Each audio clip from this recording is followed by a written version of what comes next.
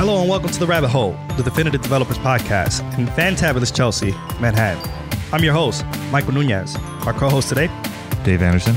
Our producer, William Jeffries. And today we have a special guest, Brian Guthrie. How's it going, Brian? Good. How are you, man? Doing great. You want to give a little introduction?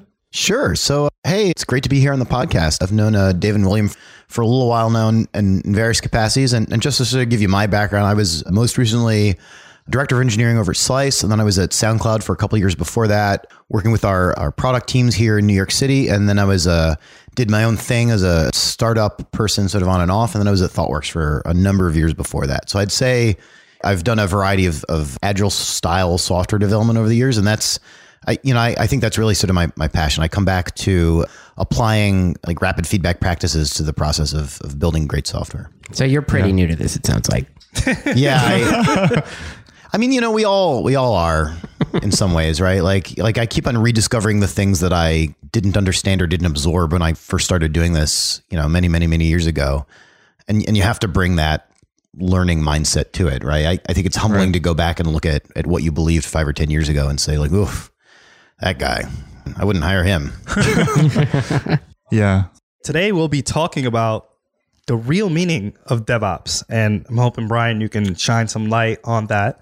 Anyone have any thoughts on the real meaning? Is DevOps not real enough? Like, is there a real meaning behind DevOps? People are just not keeping DevOps real these days. Yeah, we got to keep it real. It became popular. Yeah. And now, what is it? All the cool kids want to do it. Mm-hmm. It will be real if you clap your hands and believe. I heard that like the government's trying to do DevOps. Whoa.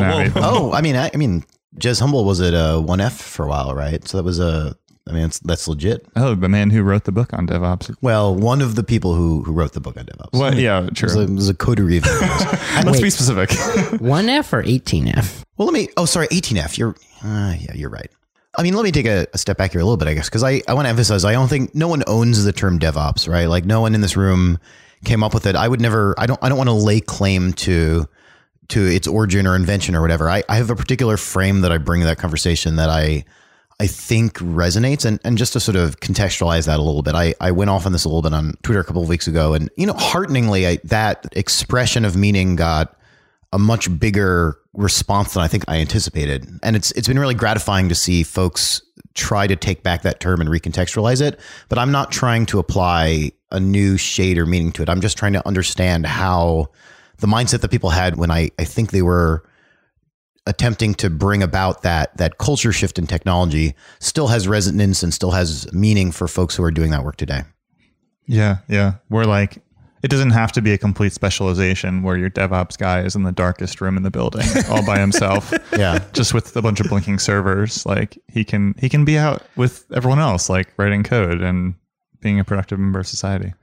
Yeah. I think, that's I think that's a concrete example of one of the sort of more troubling patterns that has come out of this movement. And just to take a step back, I think the wonderful thing that's come out of the notion of DevOps is that people are aggressively scripting and automating their path to production and taking that journey much more seriously. Right. But I think the way a lot of enterprises treated that journey is a bit like magic enterprise fairy dust. We'll hire in a particular kind of DevOps expert to sprinkle a little bit of build automation and it will make everyone better. And I think that probably worked out at a few organizations, but I struggle with it because I think it tends to repeat some of the same patterns that led us as an industry down to the path to need that kind of DevOps approach to begin with. And when I say DevOps, what I mean is a cultural shift. I think if you look at the definition as espoused in Wikipedia, it's sort of the set of practices that teams follow to help bring their software to production safely and quickly. And the way that we as an industry, I think, develop those practices is by building cultures that transcended the individual incentives of different teams. What are other people's definitions? So we now have the Wikipedia official, according to Wikipedia definition. What does this mean to everybody in the room? DevOps. Oh. To me, it's like you got this guy or gal, Bobby, and who's just churning out things in Docker and looking at a terminal all day and making sure that the website is up and running. Like, I feel like people who have been called DevOps engineers in the places that I've worked are like, I got this. We're going to deploy to production and it's going to be great. And I'm going to handle the flow of everything. But I have no idea the skill set or the tools that a DevOps engineer would actually use and manipulate to do that process. It's just like magic, wizardry, and all sorts of like cool coding and that aspect. It's really, really like it's a part of my mind that I'm not familiar with. So I'm really interested in the entire conversation with having. Yeah. Or like that person may be like pigeonholed into being the guy with the fire hose who's like putting out all the fires in production, like just keeping the lights on and, you know, just concentrating all the pain over there. So to me, well, I don't know, Dave, what is your definition of DevOps? I mean, I've worked in a couple of different contexts, but I've really enjoyed the people who have brought to the DevOps title or the DevOps philosophy, like the idea that they want to be working alongside their fellow developers and like, you know, feel the same pain that they're feeling and help them get over those challenges to release code faster or build code faster, be it like local environment setup or in your deployment pipeline with Jenkins or Circle CI or even, you know, production deployments and support, logging, whatever. So to me, DevOps is a philosophy. And the philosophy is that you don't have a segregated ops team and a segregated dev team that work in opposition to each other, where developers are incentivized to ship features and ops are incentivized to keep environments stable, because those two things are in opposition and it creates tension. And so instead what you do is you unite the two teams and you use dev tactics to improve ops, and ops takes on ownership and responsibility of writing code the same way that developers take on ownership and responsibility of handling deployments, even though they are allowed to continue to be specialists. That is a definition that I share. That resonates with my journey and my understanding of the term. It seems to me, though, that the industry, like the people who bought into that philosophy, ended up creating a bunch of really powerful tools by applying development strategies to operations problems. And now those people are associated with these new tools like Chef or Puppet or Kubernetes. And so when people want to hire for that kind of skill set, they use that term as a job title. And so what we've seen is that nowadays when people talk about DevOps, they're talking about a role, and that role is the person who has that magic fairy dust for you, not the person who is going to unite your ops and your dev teams. And let's be clear, I love Kubernetes, and Chef has been my friend and occasional secret lover over the years. Your secret's safe. But I don't think of myself as someone with predominantly an ops background. I think I would say I come from predominantly a dev background, but I'm a dev who has had to go through the journey of trying to understand at a deeper level, what is my software doing in production? Like, why does this have meaning? And I think it's important to regard that as a skill set that as part of your journey towards more senior development responsibilities, you can and should own. You can understand how your software is running. You might never have the same depth and level of context as the operations expert that you're hopefully sitting next to. Mm-hmm. But that doesn't mean that you can't apply a quality mindset to the operationalization of your software in production. Right. It doesn't have to be like turning it off and turning it back on again every single time. Like you can make things better. And I think that one of the wonderful things that's happened with DevOps is that it's provided a rich career path for people to follow who are interested in that intersection. Mm-hmm. It's now the most highly compensated area of software development, according to the most recent Stack Overflow jobs reviews. Yeah. Shoot, man. Well, I take it all back then. I'm a DevOps engineer. I love this stuff. This is great. Yeah. So as a software engineer, learning things like Kubernetes and Chef are extra skill sets that any software developer should learn or should have a grasp on to help with the operative side of the company. Is that like, should we, since the industry has made this assumption that we need to hire DevOps people and people who just know these things, do we want to, like, I'm kind of confused with how does a developer then become a developer with ops on the side, or do they just go full on into DevOps, or the true meaning of that? Like, how do you separate yourself that I'm an engineer and I happen to know Kubernetes? Yeah. I think a challenge there is definitely like having buy-in from the organization and being like, hey, we are going to let you guys like have that time to cross-pollinate and like, you know, collaborate in a good way to build each other up. I think that's really key. I want to emphasize that point. I think that it's a cultural shift that requires organizational buy-in. Yeah. How would you say you characterize your primary role when you think about, like, I am an ex-developer. Do you have a noun that you? Oh, I'm gonna use another one that gets a full stack developer. Well, so there you go. That's perfect. But it's like front end and back end. I would like at the moment I've been at clients that are predominantly asking for like React front end experience. So that's like the one that I've been, I'm a front end engineer, front end developer kind of thing. What I would say to you is that if you characterize yourself as a full stack developer, and I share that definition, I'm in the same camp. Right. Then understanding the operationalization, the build and deploy structure of your software is part of that journey. Part of the stack. Yeah. And, I'm old enough, just barely to remember when a CI server was something that like we spun up on a Dell box that got shoved under someone's desk somewhere because we couldn't requisition hardware for this stuff. Yeah. Right next to the rubber chicken. Yeah. Yeah. And there's a wonderful James Shore blog article from back in 2006 where he talks about doing continuous integration with a rubber chicken and a bell. Hopefully we can tack those on the show notes later. We were just talking about James Shore like very recently about the Batman. Oh, cool. The Batman role. Right. But the article about James Shore, or that James Shore wrote about the deployment process, sorry. Yeah, that goes into the definition of continuous integration, which I also have strong opinions about, but is maybe a somewhat orthogonal topic. Well, okay, TLDR on that is that continuous integration is not building your feature branches on a server somewhere. Like continuous integration is the act of continuously integrating into production. And CD is the extension of that. Continuous delivery is continuous integration of changes into production, right, on preferably a daily or better than daily basis. And DevOps is the set of practices that bring you to a shared understanding of what safe, good deploys look like in production. It's the guide that brings you to a place where CD is a safe and natural process, where software is being deployed all the time, where you feel good about that change set, and where you're working collaboratively as a team because everyone is incentivized similarly. It's not, I think that there's a very old, I shouldn't say very old, but there's a particular school of thought in software that I characterize as sort of the separation of powers school of thought, right? There's legislative and judicial and executive, and they all exist in tension. And that involves spinning up centralized teams who have separate sets of metrics and incentives. But when you centralize things that have team ramifications, that have implications for how your software flows to production, then those incentives can come into conflict. And some people would argue that there's virtue in that conflict. But I guess I tend to believe that if you look at the path to production, if you look at the time for like when we start working on a feature to when we want that feature finished, like that's the metric that you're looking to optimize for. And that the way to get there safely and joyfully is to bring everyone together, like get everyone on the team, get them on the same page. Because everyone has a stake in that process. Yeah. You can't just be a bystander. I really like the idea, like you were talking about before, about like continuous integration, continuous delivery, like driving the development of DevOps practices.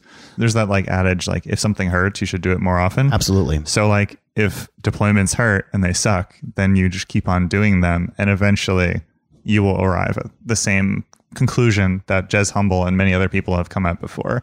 You'll end up writing the book on DevOps. I don't think Jez was the first person to arrive there, but I think that he did a good job in collaboration with other people in the industry just to articulate what that meant, to try to put a term on it that had resonance and then bring that to people in a way that made sense. But as is so often in the tech industry, all we take out of that is the concrete process. We say, well, we look at the end of the journey and we say, well, there's a book. So if we just do what's in the book, then we'll have it. But it ignores the mindset that brought people to that place in the first place. Right. Or I shouldn't say it ignores it, but it minimizes it, or it tends to sweep it under the rug. I guess like it kind of, it's like, okay, that's too complicated. Like I want a package solution. I want like agile, like give me a scrum master. Yeah. Give me an agile. I would like one agile, please. 1 unit of agile, 1 unit of DevOps, and then, profit.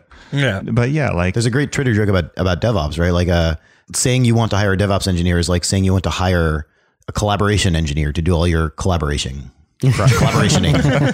Just don't want to deal with that myself. Right. If the culture you're looking to build is one of growth and conjunction, if you're trying to bring people together, then placing the burden for that journey on one person or on one team is really hard. It's unfair to that person to expect them to bring organizational change when your organization maybe isn't thinking about build and deploy holistically. Right. And it is like a journey also, because like you don't end up at the final chapter.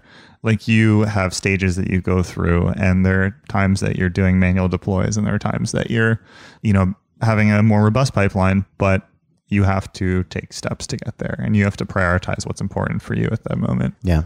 I will say, though, as much as we would like to not have to advertise for a DevOps engineer because it is like advertising for a collaboration engineer to do all of your collaborating, the reality is that's what people are advertising, and that's what people are expecting to see advertised. And when you see a job posting that says ops engineer, it attracts a different group.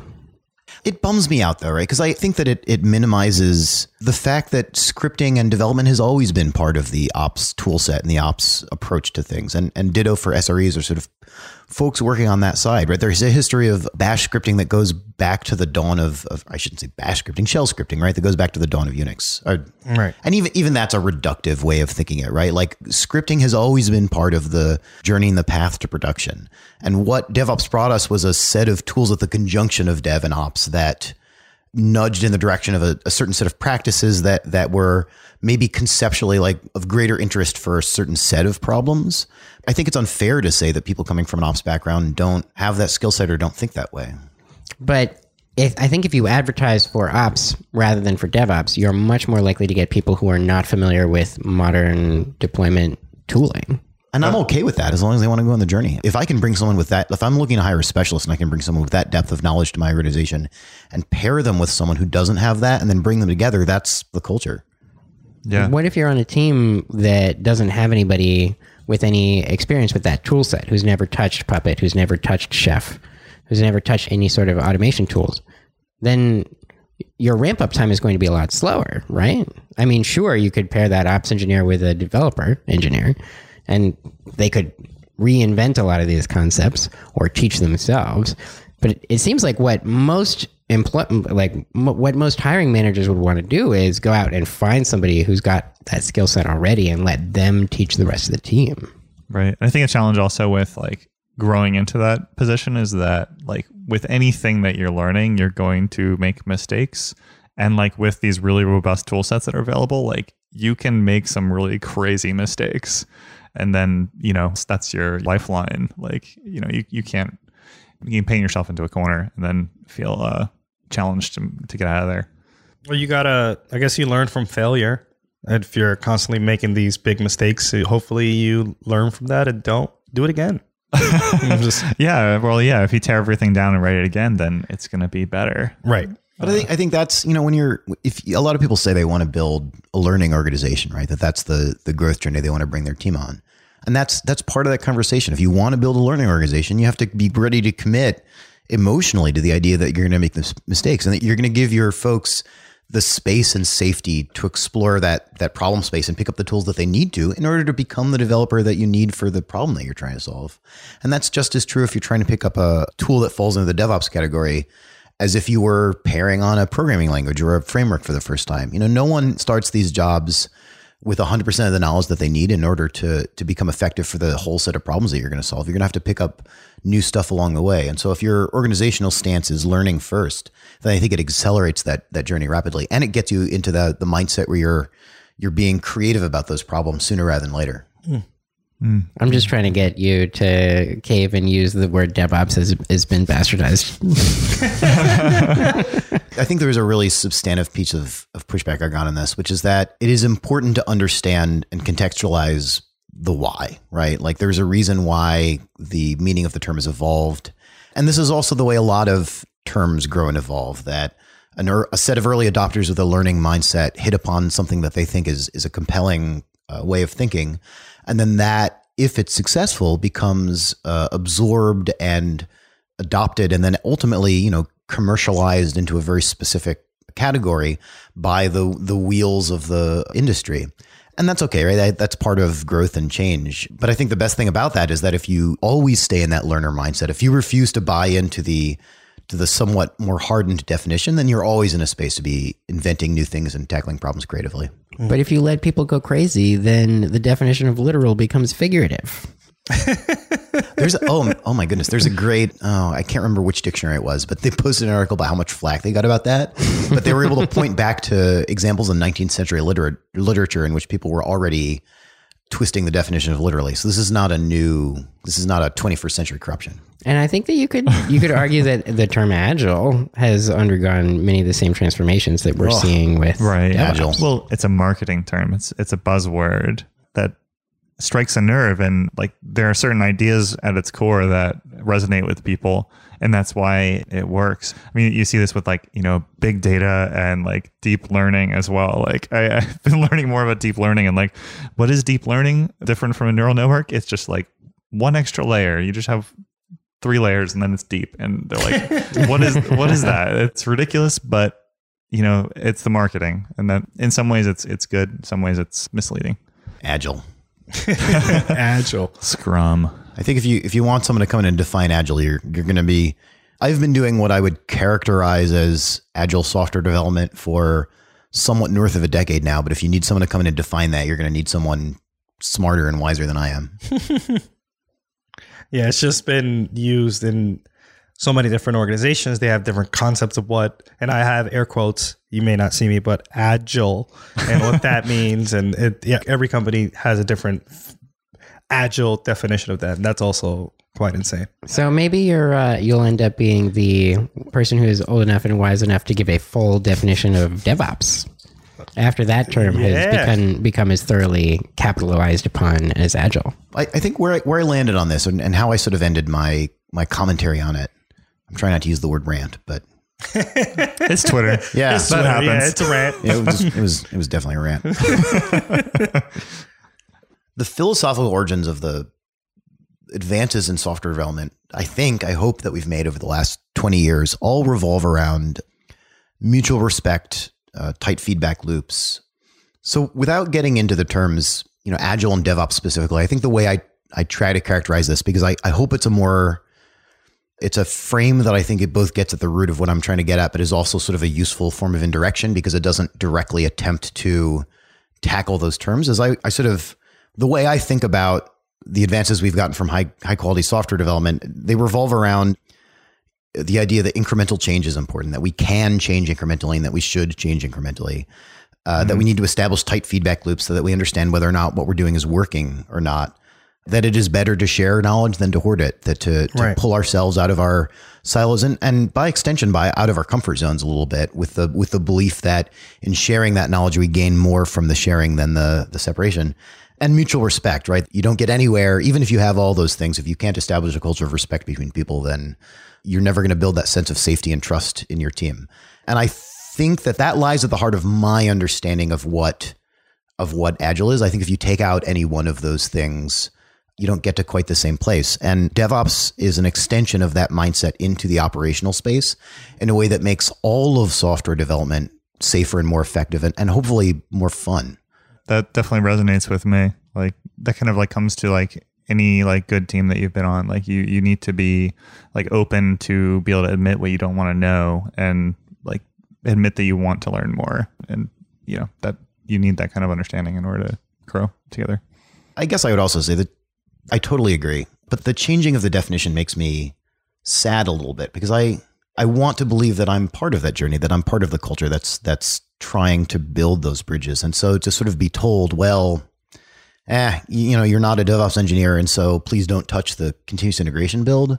Mm-hmm. Oh, I maintained a major continuous integration server for years, and I've been told that, and it's hard to hear. Like I don't want to feel as though that knowledge is shunted away because I engage in a particular task on a team that is not directly operational. I think we should all be part of that journey. I think it's on people from both sides of that aisle to grow into the skill set that's needed to build software better.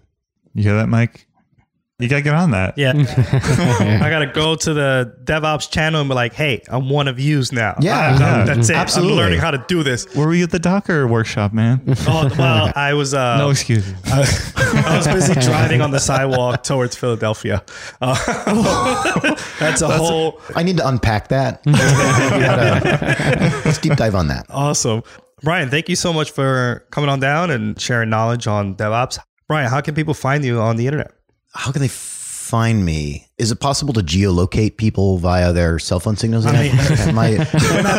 almost there. Almost, I think. There are microchips in the water. If they work at the NSA, they can. Just tune into my Alexa. It should be fine. and buy all the things on your wish list. Yeah.